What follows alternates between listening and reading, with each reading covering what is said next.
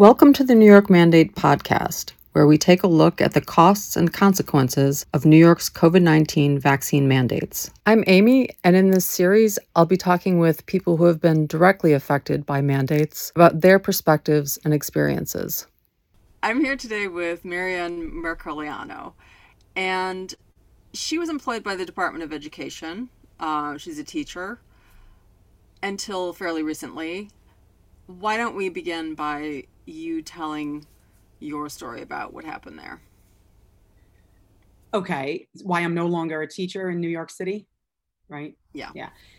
So I guess it was around this time last summer. So I'd been a teacher in New York City for about 17 years. I guess it was around this time last year that word was going around from de Blasio that if you were an unvaccinated teacher and you wanted to come back to work in September, that you would have to get tested weekly. And I wasn't really too thrilled about getting tested weekly, but I said, it's okay, fine. I don't really want that thing up my nose, but there's a spit test and there's other things. So that's fine. Planning on going back to work. And I guess around August, the end of August, maybe August 24th, August 25th, de Blasio came out with another announcement that if you are unvaccinated, you had to be vaccinated by September 27th of 2021, which was last September, or you would lose your job. And I was just sort of like, that sounds like kind of crazy, kind of extreme, a little bit. They're not really going to do that. A lot of teachers were talking about it. A lot of teachers had already gotten vaccinated January, February, March. They wanted to do it, and that's their business. For me, I had COVID last May, and I wouldn't say I was really sick with it, but I was kind of sick with it, for not seriously sick, for like 3 weeks. So I think I had like a pretty good case of it. And I felt like it's just too soon to get vaccinated after having it. And I said, we'll just kind of take a wait and see approach with this whole vaccine thing. But as you know, wait and see quickly got squashed as an option. And it was either get the vaccine or lose the job. So as the day got closer, September 27th, there were a lot of teachers in my school that at that point had not taken the vaccine, did not want to take the vaccine. People all, upset about it. Ultimately, at the end of the day, my school has about 100 teachers. I was the only one who did not take the vaccine. I have a good relationship with my principal and my assistant principal, and they were just like, come September 27th, you can't come in the building anymore. I said, that's fine. I'm not going to try. And, that was pretty much it.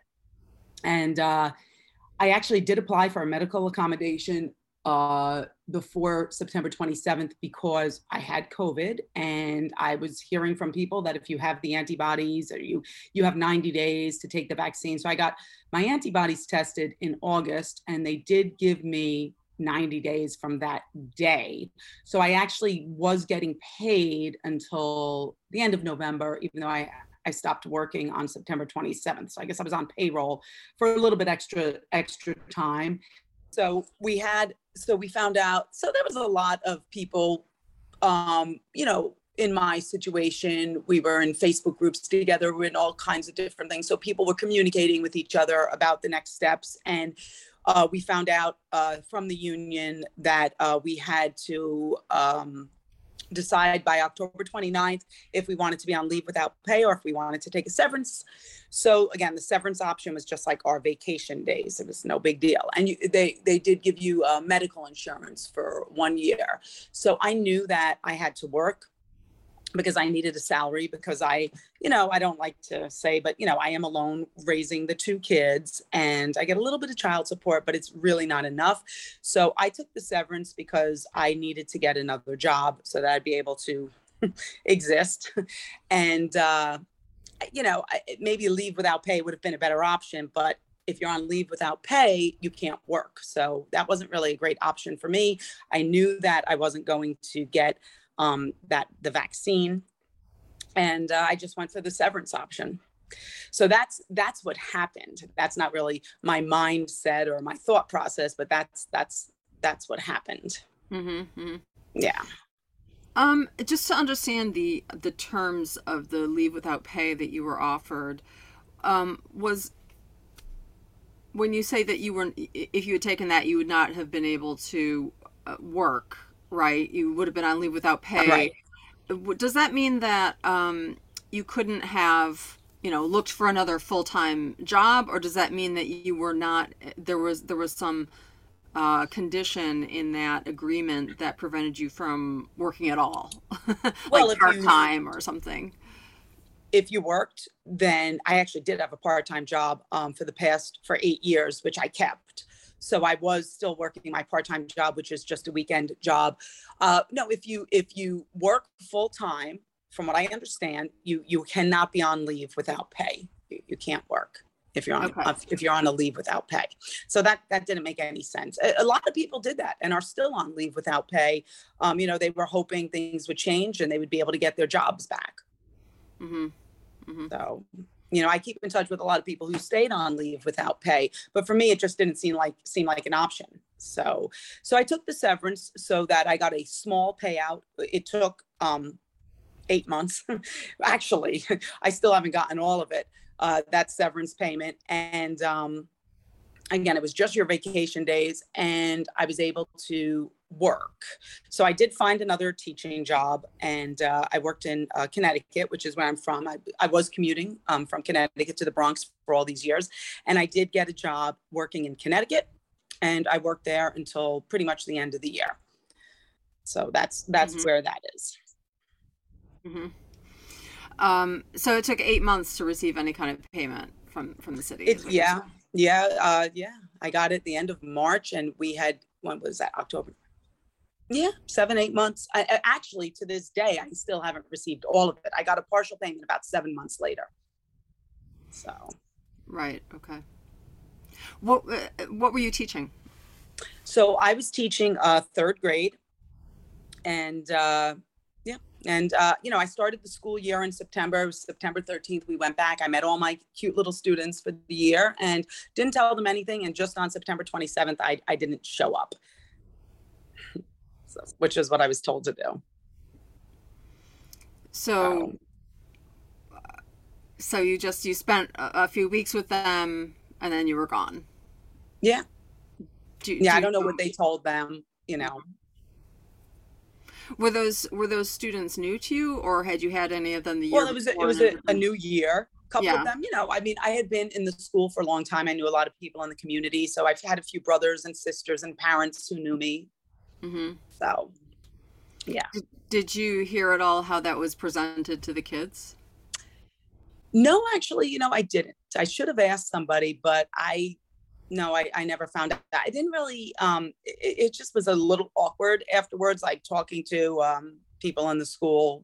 I was the only person who turned out who didn't get the vaccine. A lot of people thought I was crazy and things like that. So I didn't keep in touch with anybody for a while. And I've started to talk to some people again. It's a year later, but I'm very glad I didn't get the vaccine.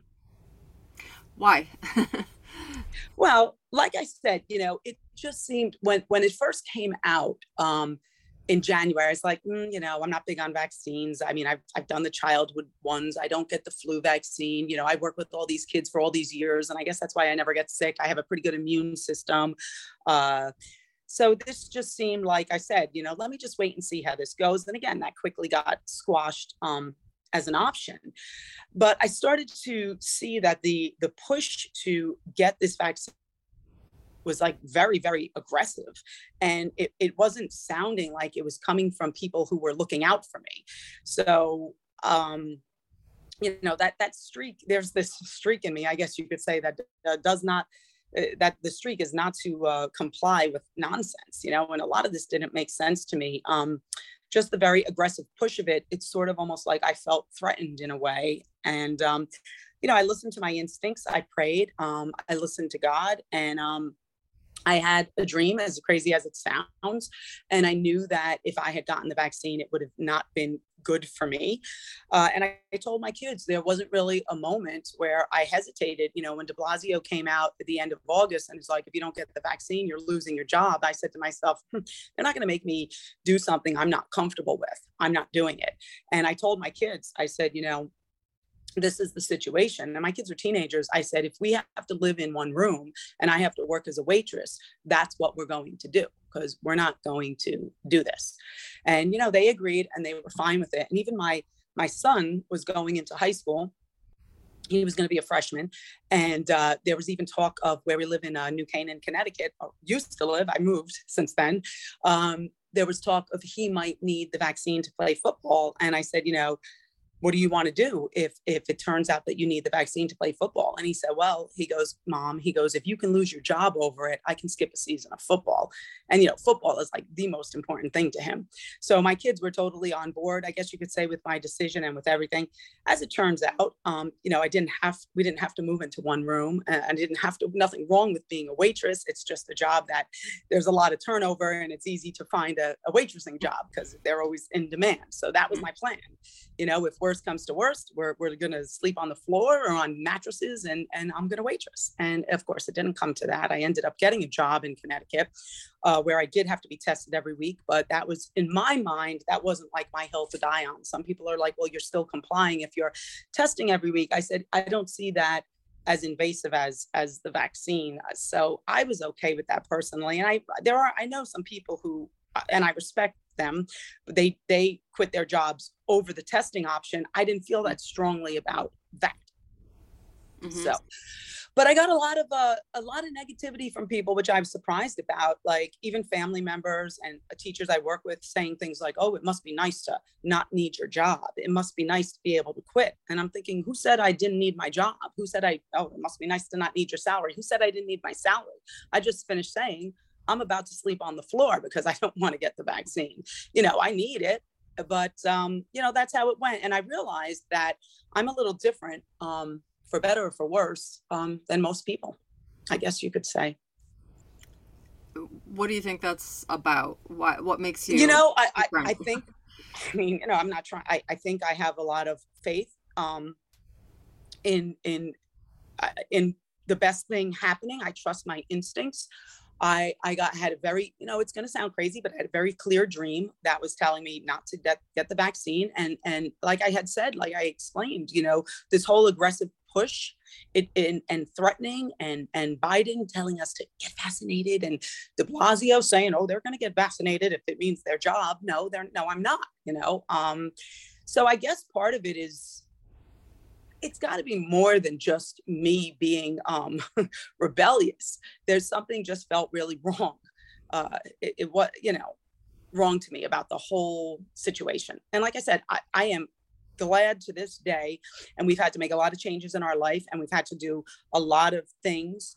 But I have faith that maybe I was led in the right direction, and this was the right thing for me. It's just completely trusting yourself, trusting your instincts, and knowing yourself and what's best for you. And I guess having confidence that no matter what happens, you will survive.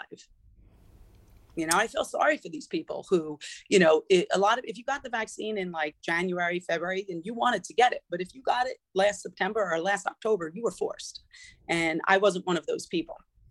A lot of people got funny with me, and they said things like, oh, what do you think, you're going to be able to not get the vaccine? And I said, the only way I'm going to is if somebody breaks down my door and shoves the needle in my arm. I said, and if that happens, somebody's going to go down with me. And if that does happen, we're in a really bad situation, all of us. So yeah, that's pretty much it. You didn't submit any kind of application for a religious exemption. I did. So after my medical exemption, yeah, I did. I submitted a religious exemption. I had a letter from my pastor because I was, involved in the church in my town, and no, they just denied it. Okay. Well, in what way is that important for you, the religious aspect of it? That's important to me a lot. I mean, I'm pro-life, and I don't like the fact that a lot of these vaccines have baby parts, or either that, or they were tested on fetuses. And yeah, I mean, no, that is a big part of it for me as well. Mm-hmm. Is there a distinction though that you're making between this vaccine and other vaccines in the past? You probably your kids probably, if they were in school, they probably got vaccinated at some point. What was it about this vaccine that made you have There's not much stronger of a mission? distinction. There's not much of a distinction for me. It's, childhood vaccines. My kids got most of them, but they did get an exemption from certain vaccines, and you were always able to file a religious exemption, which I did have on file for them. But they did get, the childhood vaccines. No, I never got the flu shot. I never wanted the flu shot. I mean, can't really compare that HPV shot they're trying to get everyone. I don't see a need for all these vaccines. But I guess what was different about this, it wasn't me that was different. It was the aggressiveness of the pushing of this vaccine. So I wasn't the one who was different. Perhaps their tactic of trying to force it on people, it worked on a lot of people, but it turned me off. Yeah, that made me a little more skeptical. Mm-hmm, mm-hmm. Did you try to work with your union or have any kind of advocacy for your position before you No, decided I think to the union supported the mandates.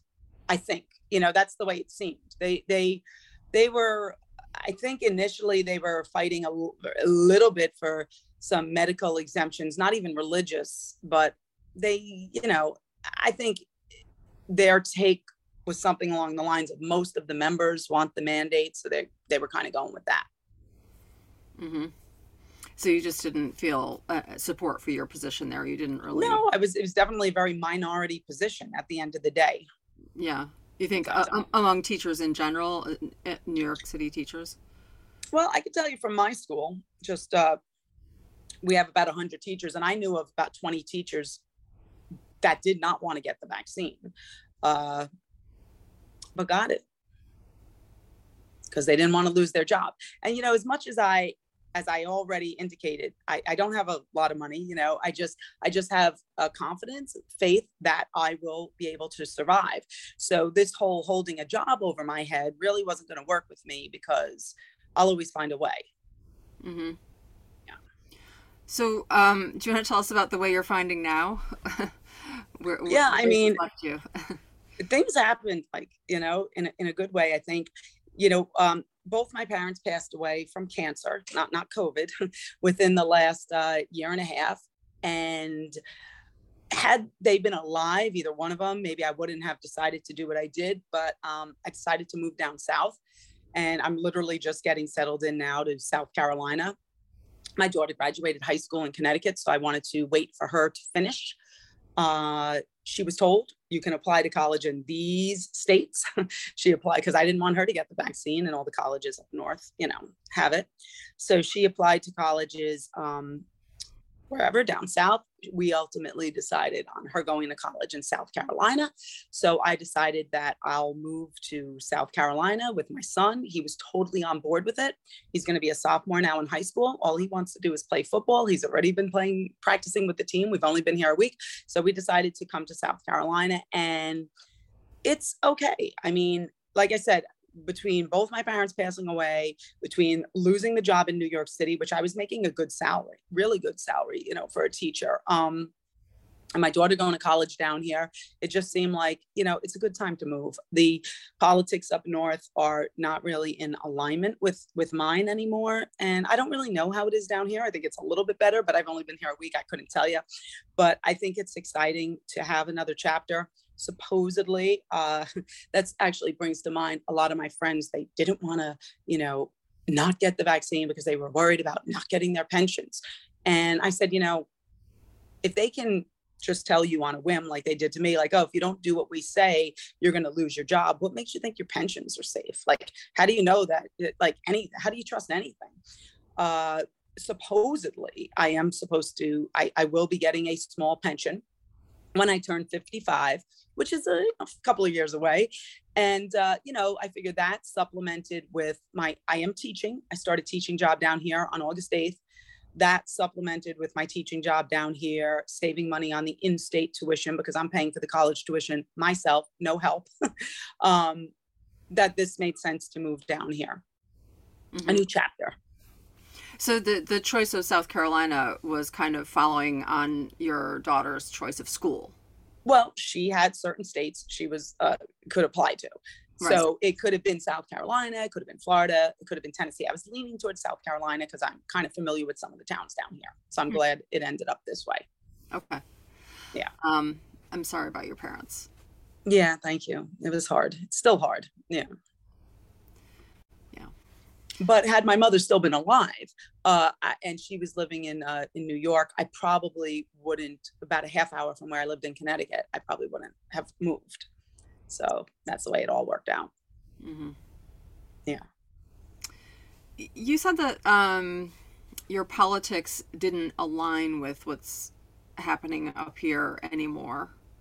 Is that because your politics have changed over the years, or because things have changed here over the years? No, I haven't changed. I haven't changed since I was born. The rest of the country is changing. Me personally, I have not changed. No. So I just there seems to be a lot of mandates, a lot of restrictions, and we'll see if it's any different down here. I hear that it is. I'm hoping that it is. Mm-hmm. Yeah, I mean, there are a bunch of people moving down there for the same reason, to South Carolina, Florida, Tennessee. I've talked to people who moved to all of these places. Right. And, for some of them, they have more conservative politics and kind of felt that, for a long time, maybe they were not on the same page with the liberal politics of New York City, but it was more live and let live. There was more breathing room for people who had different political views. And this was just kind of like the last straw in a political shift that's been happening here, that's made it more and more difficult for more conservative people to live here. Do you see it that way? The way I see it is, I loved working in New York City, and it couldn't really be any more liberal than that. And I mean, everybody pretty much knew that I was Republican, but I get that the teachers and the administrators and the union, and I do believe the rank and file people like me, they do want the best for the kids. We just kind of have a little bit of a different take on how to achieve that result. So I get along with everybody just fine.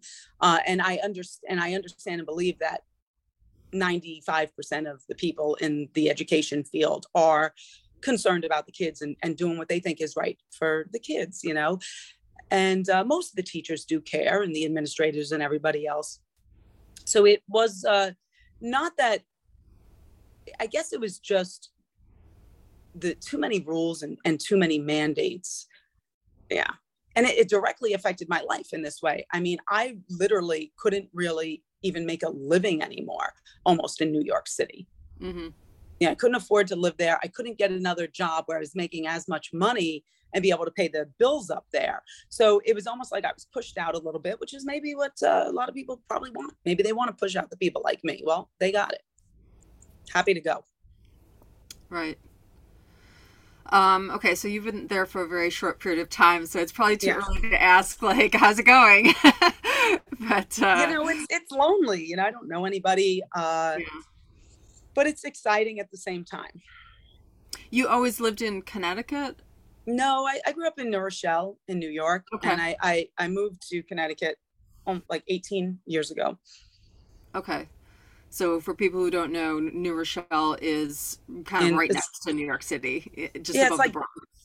Correct. Yeah. So you were always kind of living in that area, New Rochelle, Connecticut, and then working in schools in the Bronx? Correct. Yeah. Why did you go into teaching initially? That's a long story. I when I first graduated, I went to NYU, and I graduated and I got a job literally working on Wall Street. And I stayed in that job for a while. And then after September 11th and a couple of other personal things that happened, I started to think about, what's really important to me. Is making money important, or is having a job where I get some satisfaction out of it important? And I was maybe 31 years old at the time.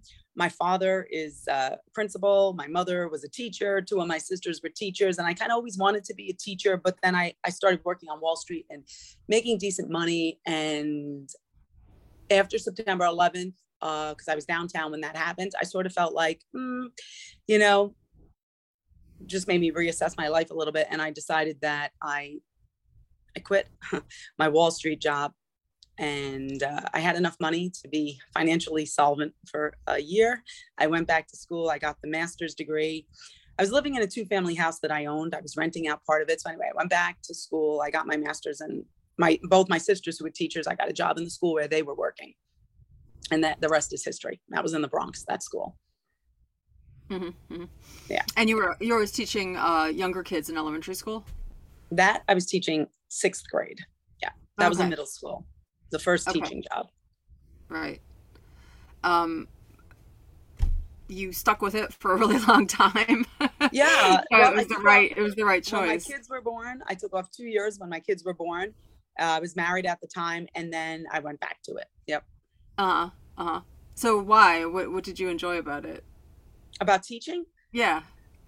You know, in the beginning, I liked the fact that I didn't really have, I don't want to say I didn't have a boss. We certainly had a boss, but I could kind of control a lot of things, kind of had freedom. It's changed, by the way, since 20 years ago, but I had the freedom to kind of be creative and put together units. And I enjoyed working with the kids. You know, they were cute. They would come up to you when you pick them up from lunch, and you'd be surrounded by 25 little faces smiling up at you. And yeah, it was just a cute job. And it really was a job where you felt like you were doing something important, whereas like analyzing stocks and, just didn't feel as important.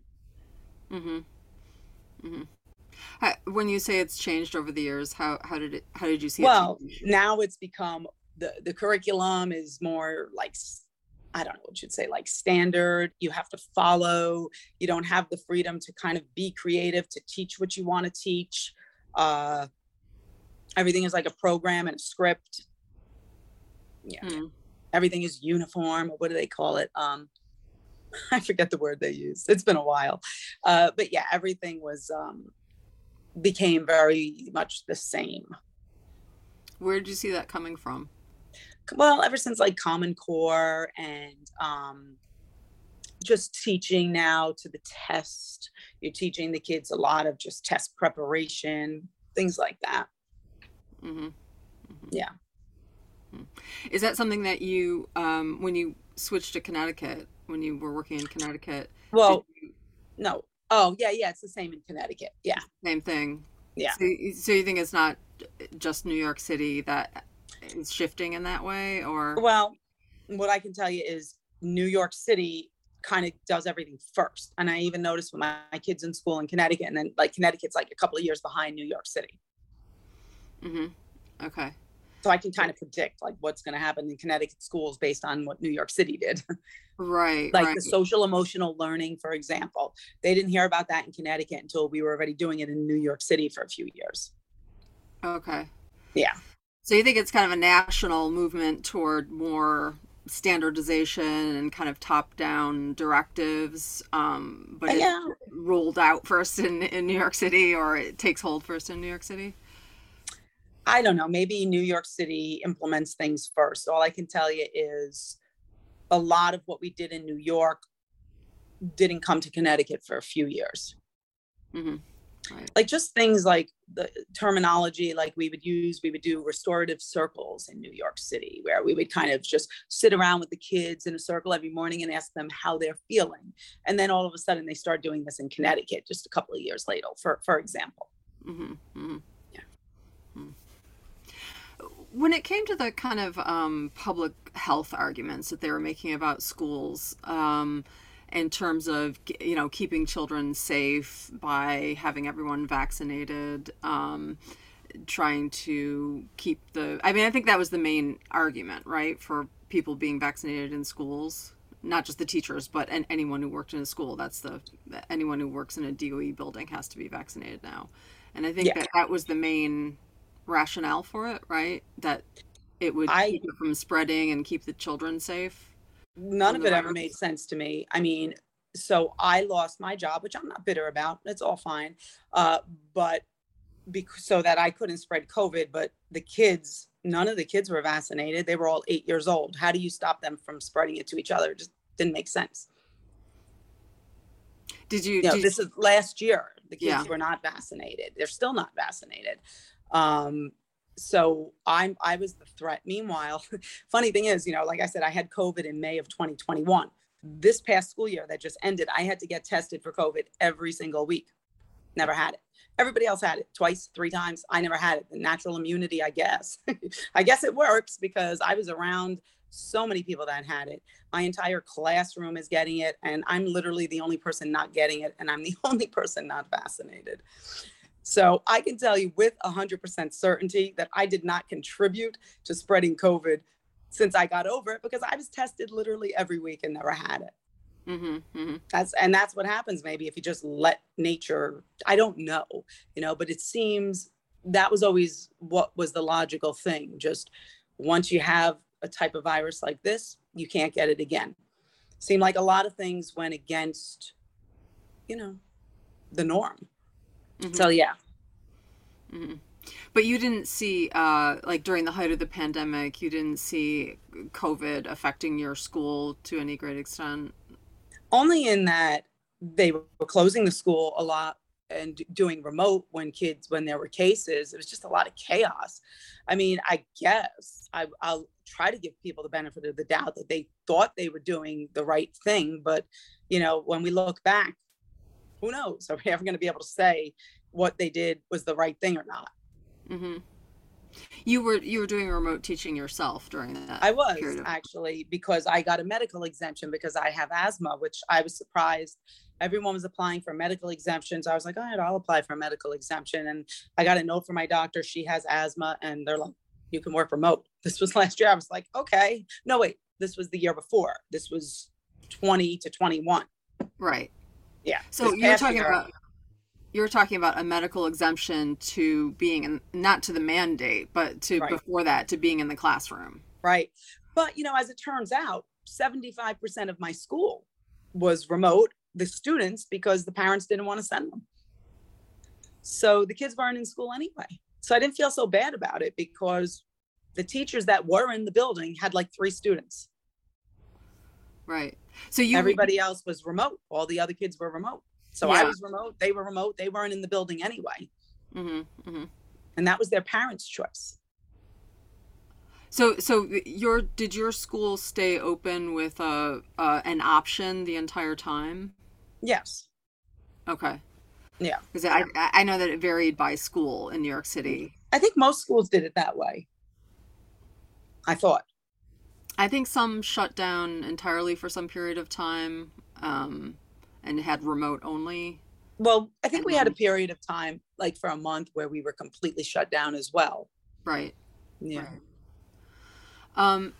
So you got this medical exemption because you were initially, like in the beginning of the pandemic, you were concerned about the virus.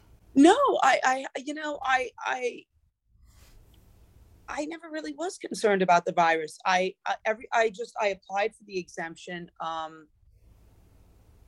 and I got it. I was a little surprised that I got it. I do have asthma. I do have like some scarring on my lungs.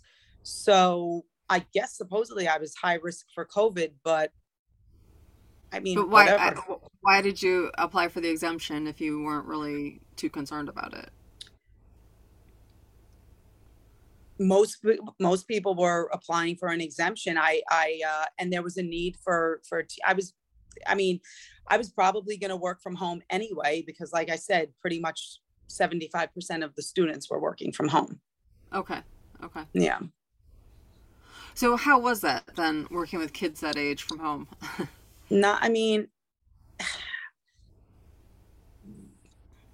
I think that it was hard to assess them, like to see how they were catching on and how they were learning.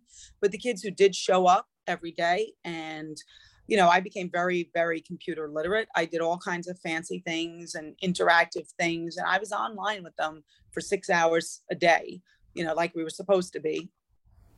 And I was always available to the parents. If the kids put in the effort, which I would say maybe 12 out of the 28 kids I had did, then I think they got something out of it. But unfortunately, for a lot of kids, it was a lost school year. Yeah. Why do you think that? Like, were there things that you saw at the end of the year or the beginning of the next year that made you think that? Well, I didn't go back the next year, but we just didn't really have a way to properly assess the kids. You could tell that, some kids were not paying attention. They were probably, you could see their face, but they were doing a video game. It was hard to control the kids. It was hard to look over their shoulder and see what they were doing. So do I have real proof that they didn't learn? No, because we didn't really have great ways to assess them. But I don't think majority of them got much out of it. Now, it possibly, like I said, some of the parents were very involved and they made sure that their kids were there. Some of the parents work, and I get it, it's hard. But yeah, definitely wasn't, especially for young kids. Might be a little different for high school kids, but for young kids, the remote was not good.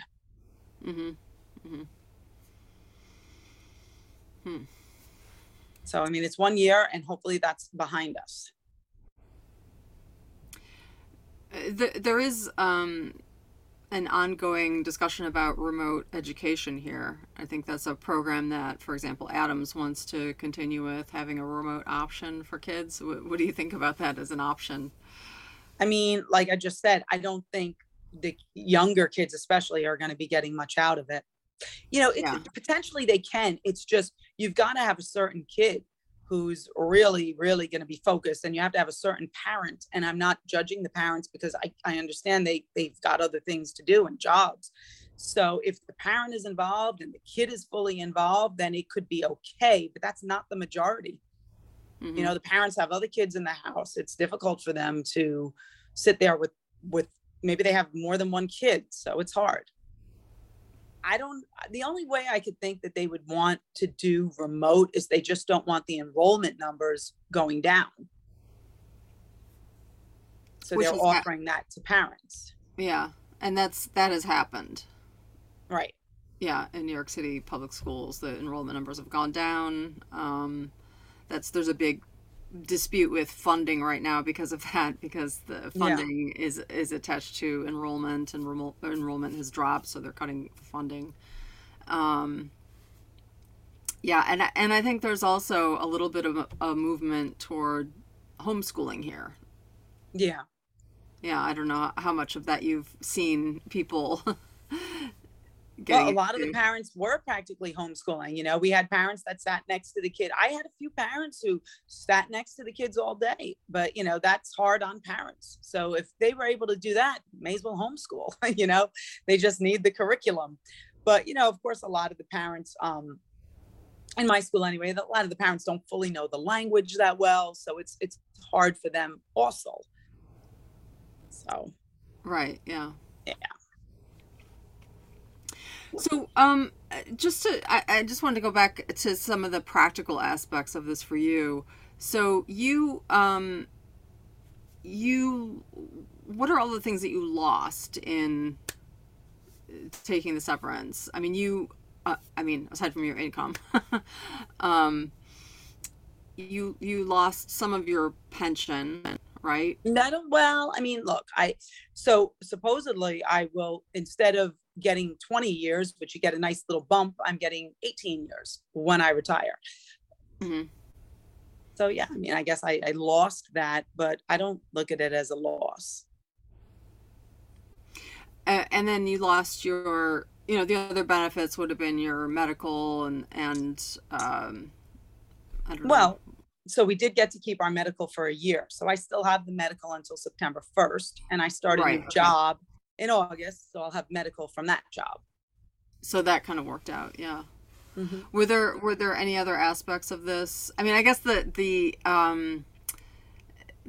important thing for you is that you were able to find employment during that year. Correct. In Connecticut, so you weren't completely high and dry.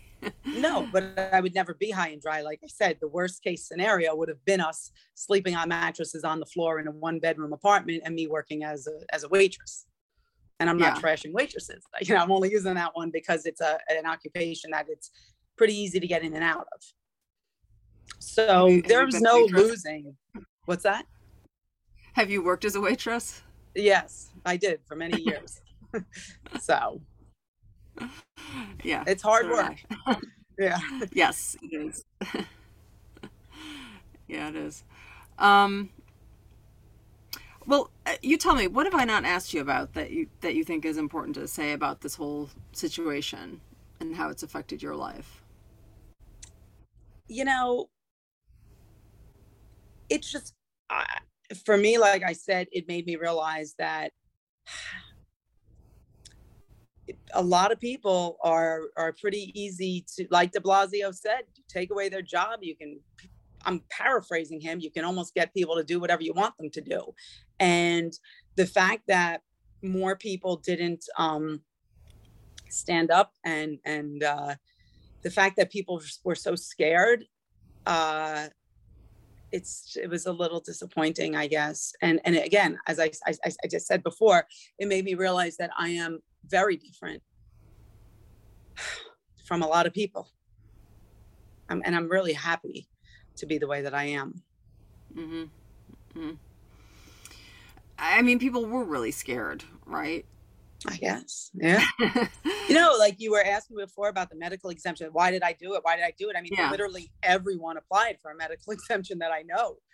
I can't help that I got approved because I have asthma. Okay. And I talked to my principal. I said, look, if you want me to come in, I will. And he says, well, none of the kids are coming in. So that was that. Right. So it was just kind of you're going to either be remote sitting over here in the Bronx, or you can be remote in Connecticut.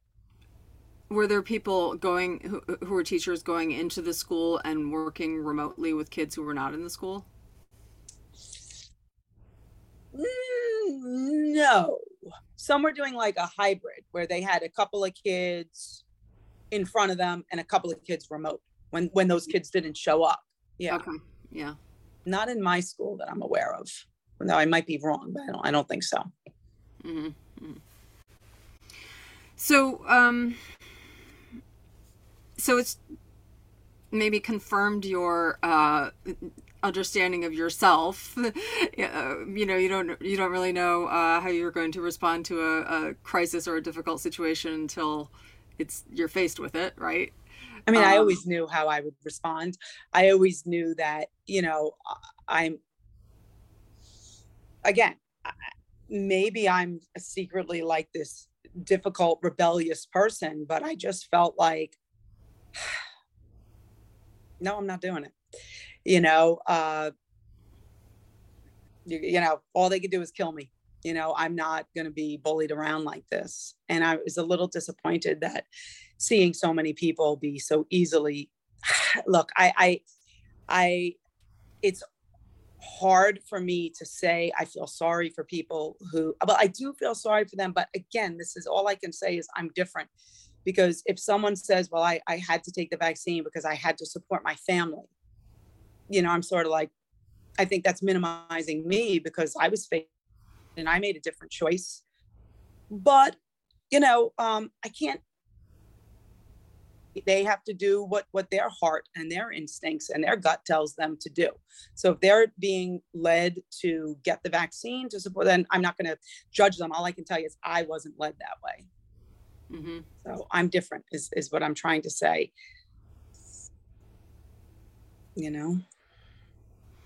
Where do you think this leaves us? Where do you think this leaves us as, in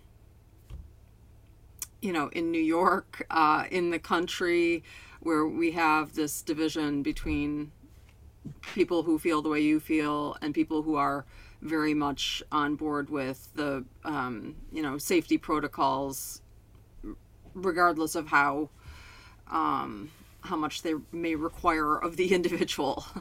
I mean, I don't judge anybody. I've always been the live and let live. And I think at this point now, a year later, we can clearly see that, who's getting COVID. It's the vaccinated people. Okay, it's both, but it's the vaccine doesn't seem to have worked.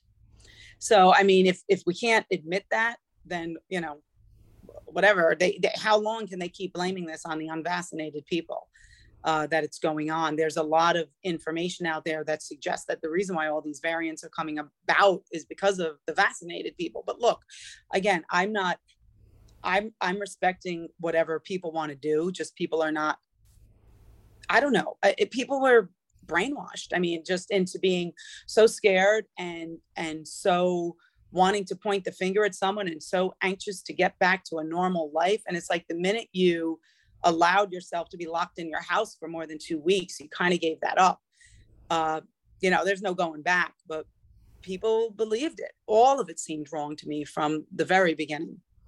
Mm-hmm. Mm-hmm. And I proved to be right, because look where we are. I mean, I hope that the people who are making these decisions have the best interests of humanity at heart, but it's very difficult to believe that. I'm hoping that is the case. What are the other possibilities? Who knows? I mean, who knows, to get to control people. There's a lot of different theories out there. Don't know.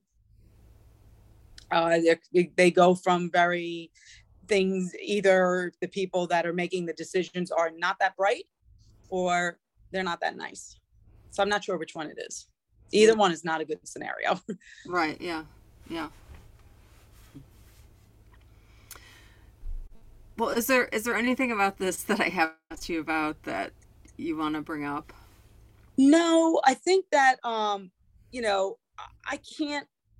don't know. I've listened to a couple of your podcasts. I can't get angry about this. I just can't get bitter about it. That's just not the way I live my life. I can't sit here and be angry that I lost my job, because I have to believe that I followed the right path for me. And it's okay. So I'm not going to be angry. I'm not going to be bitter.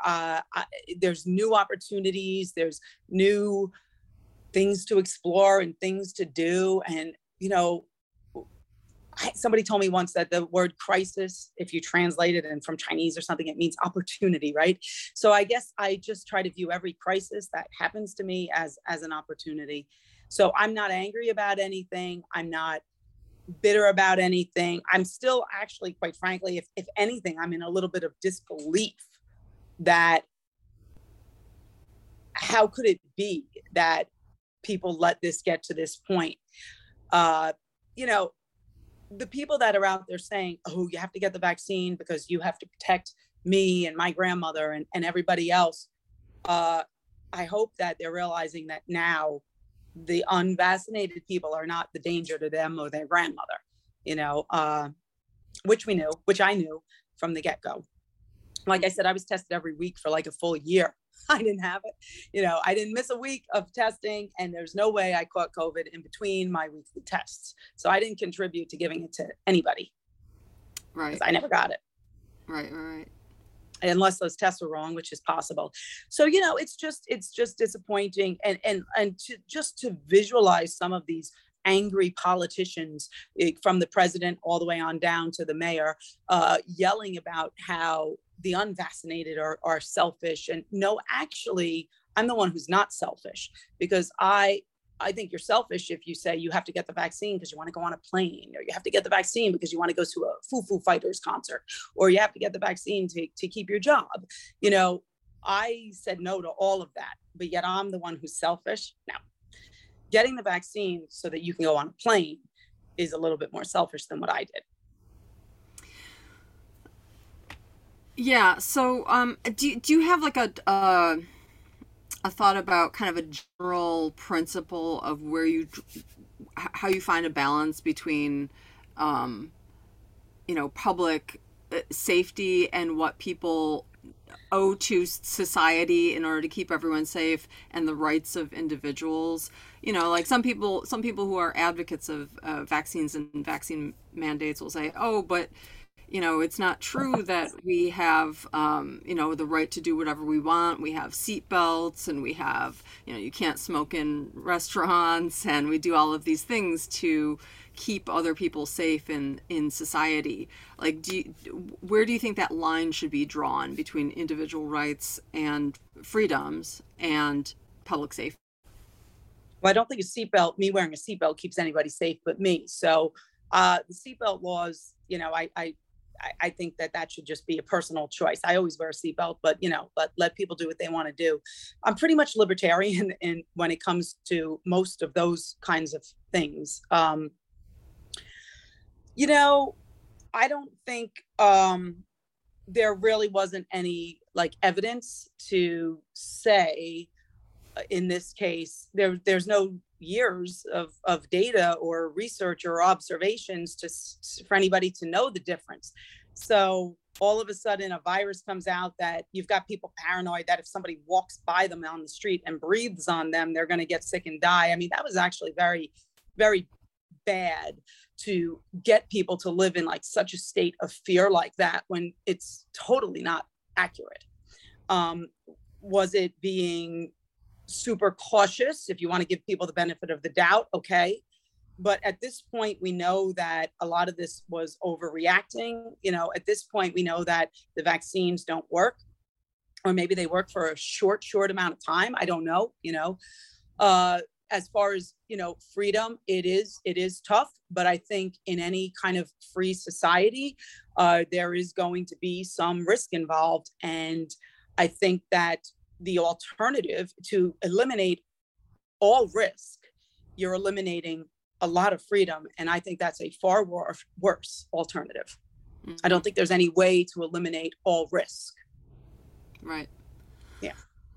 So you've landed on your feet. You're okay with the way things are for you. One thing that's notable about that is that there's another state for you to go to. You don't have to stay in New York City. In New York City, the worker mandates cover just about everybody who's employed, right? It's not enforced with everyone. It's enforced with city workers. But there is a private employer mandate. So anyone living here is to this regulation has to be vaccinated to be employed. So what if, but you can move, okay? But what if you couldn't move? That's a problem. How would then these are dangerous times that we're living in. I mean, for sure. This is the danger, This is how you have to understand, like in the history of planet Earth, most people that have lived over the tens of thousands of years, however long we've lived on the planet, most people that lived on planet Earth have lived under governments that were totalitarian and authoritarian, and America was different. And it's going to be a sad day where we no longer have a place where we can be free. And I really hope for our children and grandchildren that there is going to be a place for them to go. So it's frightening to say, what if there was no place to move? Well, then we're going to be living under complete control of the government. And to me, that is what made America different and exceptional. I think that might even be the definition of America and exceptionalism, actually. It's what made us different. So I'm surprised. Well, again, a lot of this has to do with, illegal immigration, which I don't have a problem with people coming to this country. But when people come to this country and they don't learn what it means to be American, they don't know, we don't teach the kids history in school anymore. So people don't really understand what's so special about this country. And here we are. The Electoral College, you saw what happened with the last election. I mean, when Trump did win, people don't understand the very simple concept of you can't let New York City and Los Angeles County, California pick the president because you've got a whole country in the middle. And people don't understand really, really simple American concepts. And it's sad. And we are in danger of losing the America. So yeah, So the day may come where I may not have a place to go. My kids may not have a place to go. Who knows? People get angry enough and there's some type of whatever, or we just all live with basically like the book 1984 with a boot on our neck. And that's where we could be headed. So I don't, COVID, whether it was believed with best intentions and our safety, at the end of the day, we lost a lot. And I don't know, if no one will be able to tell me conclusively if the right choices were made. Did we really save lives? I don't know. A lot of it just didn't seem right. Mm-hmm. Yeah, a lot of the people who are working on legal cases here, I don't know how much you've been following those, the lawsuits. Yeah, some of them. Yeah. Will point out that they will set a precedent for other places across the country, that what's decided here in terms of whether mandates will be allowed to stand will affect everywhere else in the country. Right. I think what it means to be American, it's just sort of, leave people alone. I mean, in a way, let people, freedom is so, like I said, in the history of the planet, most human beings have not lived free. They've been under some type of terrible kind of oppressive government. And America was different and was supposed to stay different. Mm-hmm. So again, that's why the teaching of American history and teaching about it with pride, not shame. Of course, I'm not saying don't teach certain things, teach it all. But there's a way to teach American history that makes kids proud to be American. And unfortunately, we don't do that anymore. So it makes you wonder a little bit. And you're kind of describing the core of being American as having individual liberty and not living under an oppressive government. Well, I mean, look, our founding fathers, they did believe in natural rights, right? That your rights are given to you by God. They believed in God. They believed in a higher power, that our rights are given to us by God. They were called natural rights. Our rights are not given to us by the government. And that's a big part of it. Mm-hmm. Yeah. And that's your, that's your belief. Yeah. Yeah. Sorry. I mean, I was born to be free. I mean, that's our birthright, all of us. Mm-hmm. Is there anything else that you wanted to add before we? No, I think, no, I just, it's unfortunate. I mean, that we are where we are, that it is, I think I see a lot of people moving out of New York, Connecticut, up north, moving to freer states. I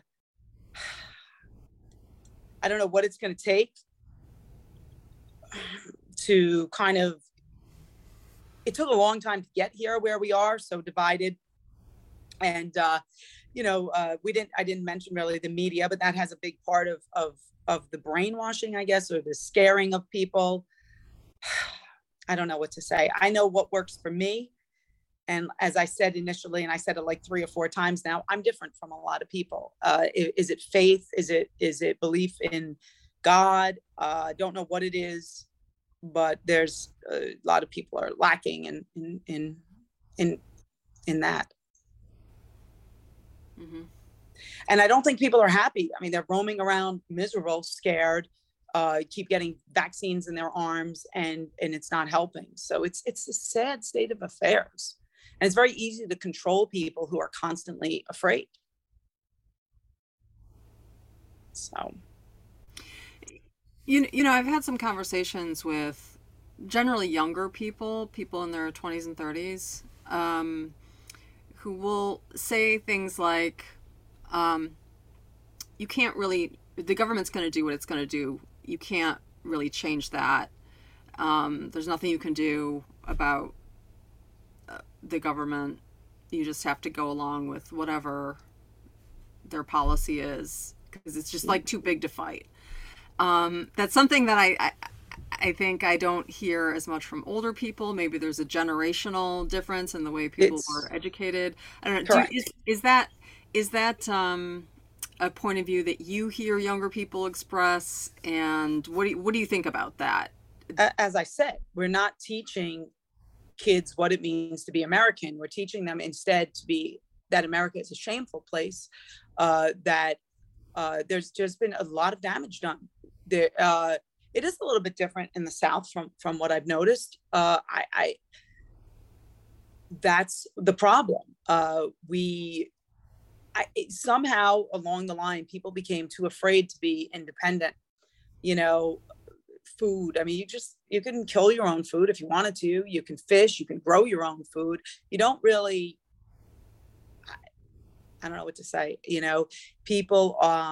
Yeah, I think it's definitely what the public schools or all schools, have been teaching, and it does make you wonder if it was done deliberately, to kind of make people less independent. So of course, yeah, the people my age, they went to schools where they learned like what I learned in history. They learned to be proud to be American. They learned good things about our founding fathers. They learned about the sacrifices they made and how they put everything on the line, for freedom. And the kids nowadays, they are not learning this. And this is, if it's not done on purpose, then that's pretty odd that this is the result, that it worked out this way. So yeah, it's too bad, but this is what it is. The younger generations, they are the under 35 crowd, even the under 40 crowd. It is they are exactly where they are wanted to be, thinking that they kind of have to go along with things, thinking that they need to be led, they need to be told what to do. I saw it coming, 35 years ago. What can I tell you? 35 years ago? Yeah, I started noticing, that we're not teaching kids to love the country. Yeah, especially when I started teaching. Mm-hmm.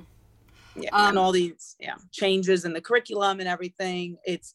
I'm not saying don't teach certain things. I'm just saying there's a way to teach kids to love America and to understand what makes America special. Mm-hmm. And it is a special place for the reasons I already told you. Mm-hmm. But I mean, beyond it, they just the people I've talked to seem to have this feeling that that it's futile. Resistance is futile. You cannot resist the government. You cannot have a role in their policies. What do you say to somebody who is 30 and feels that way, that they must do whatever the government tells them because the government is simply too powerful? Again, they didn't learn American history. They didn't learn history. The government is in America. The government is we the people. We are the government. That it's supposed to be different from other countries. We are in charge. There's not there's not 435 or 535 people in Congress. There's they're representing us.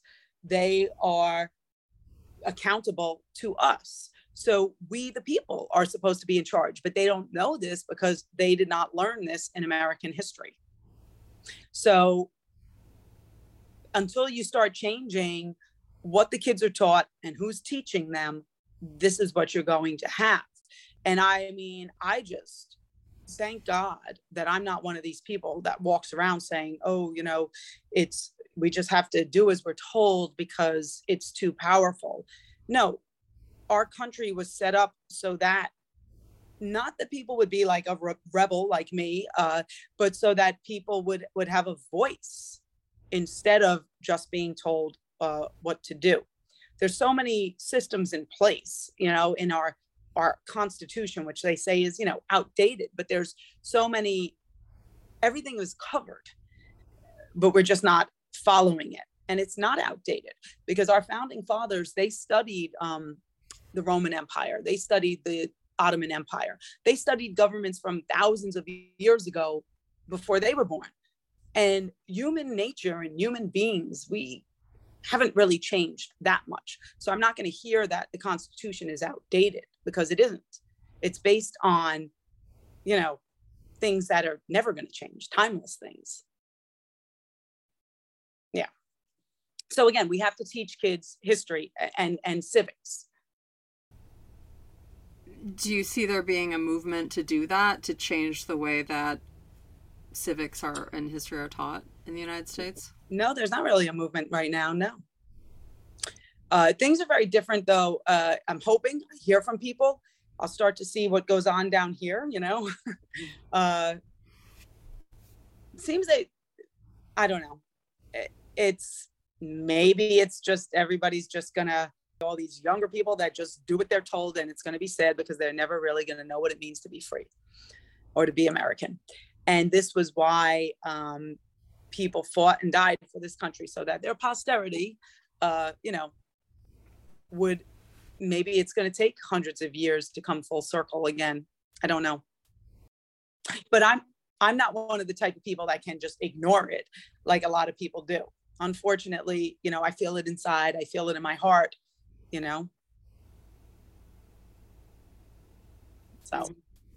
Mm-hmm. Our founding fathers told us to be skeptical of big government, that we should question things, that I'm doing my part, but more needs to be done. You were saying before that you see this not happening just by accident. I don't know.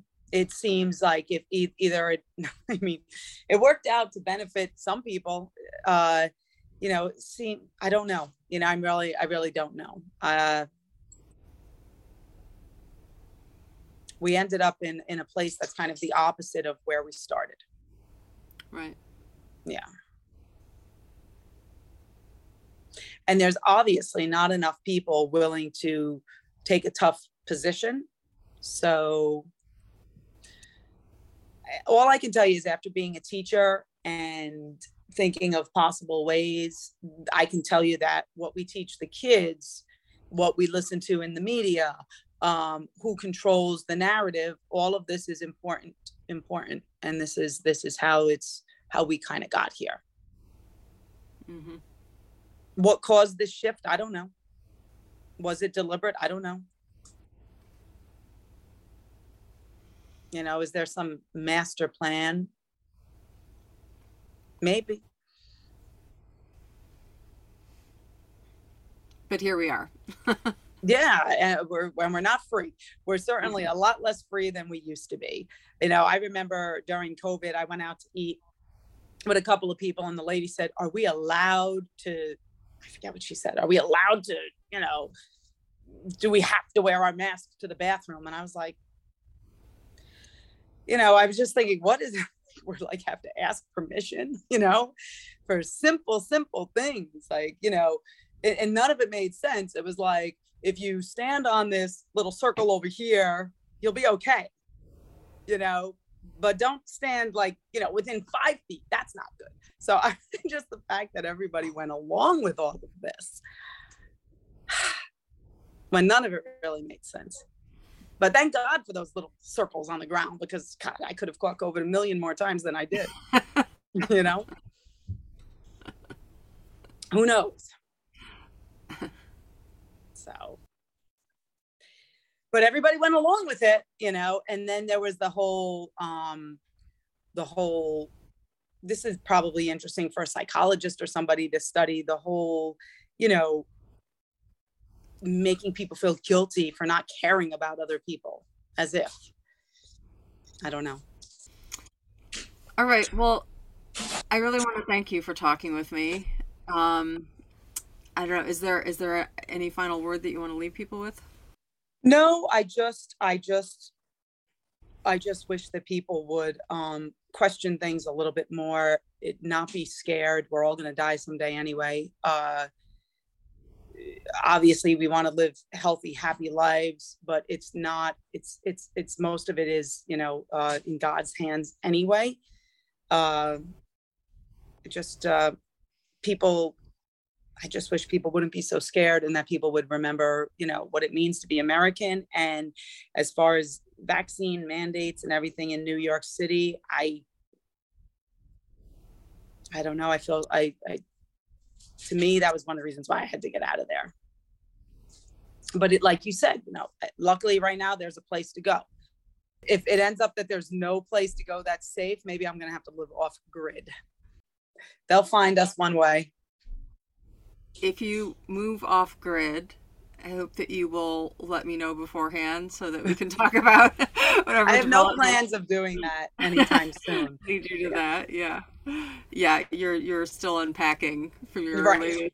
from your latest move, yeah. So, well, you just seem like a person who is very adaptable and capable and ready to land on your feet, and I hope that move really works out for you.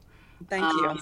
And let me know down the line if you have any thoughts you want to come back and talk about what that transition was like, after you've been there.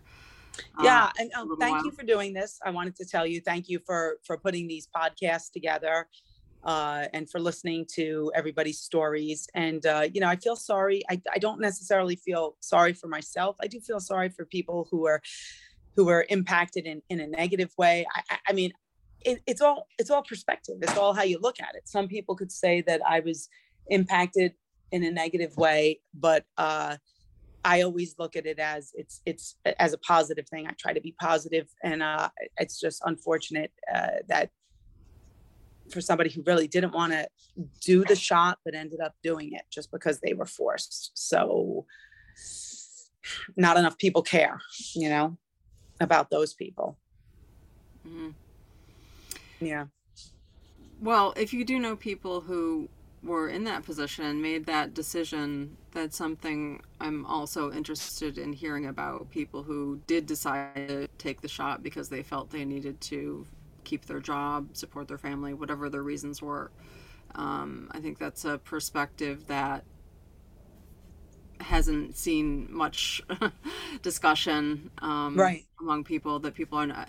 I don't think it's very hard to know just how many people did that. I know that I've had many personal conversations with people who made that decision and heard about it, through many more people. I know that there are a lot of people out there who did that. It's hard to know how many. Yeah. Yeah, like I said, if you didn't get the shot till like September, October of last year, I mean, you were forced. Yeah. Yeah. I mean, the first shot, right? Yeah. Right. So I'm interested in hearing from those people too. Okay. Yeah. All right. But thank you so much for talking with me. No problem. All right. Well, thank you for what you do.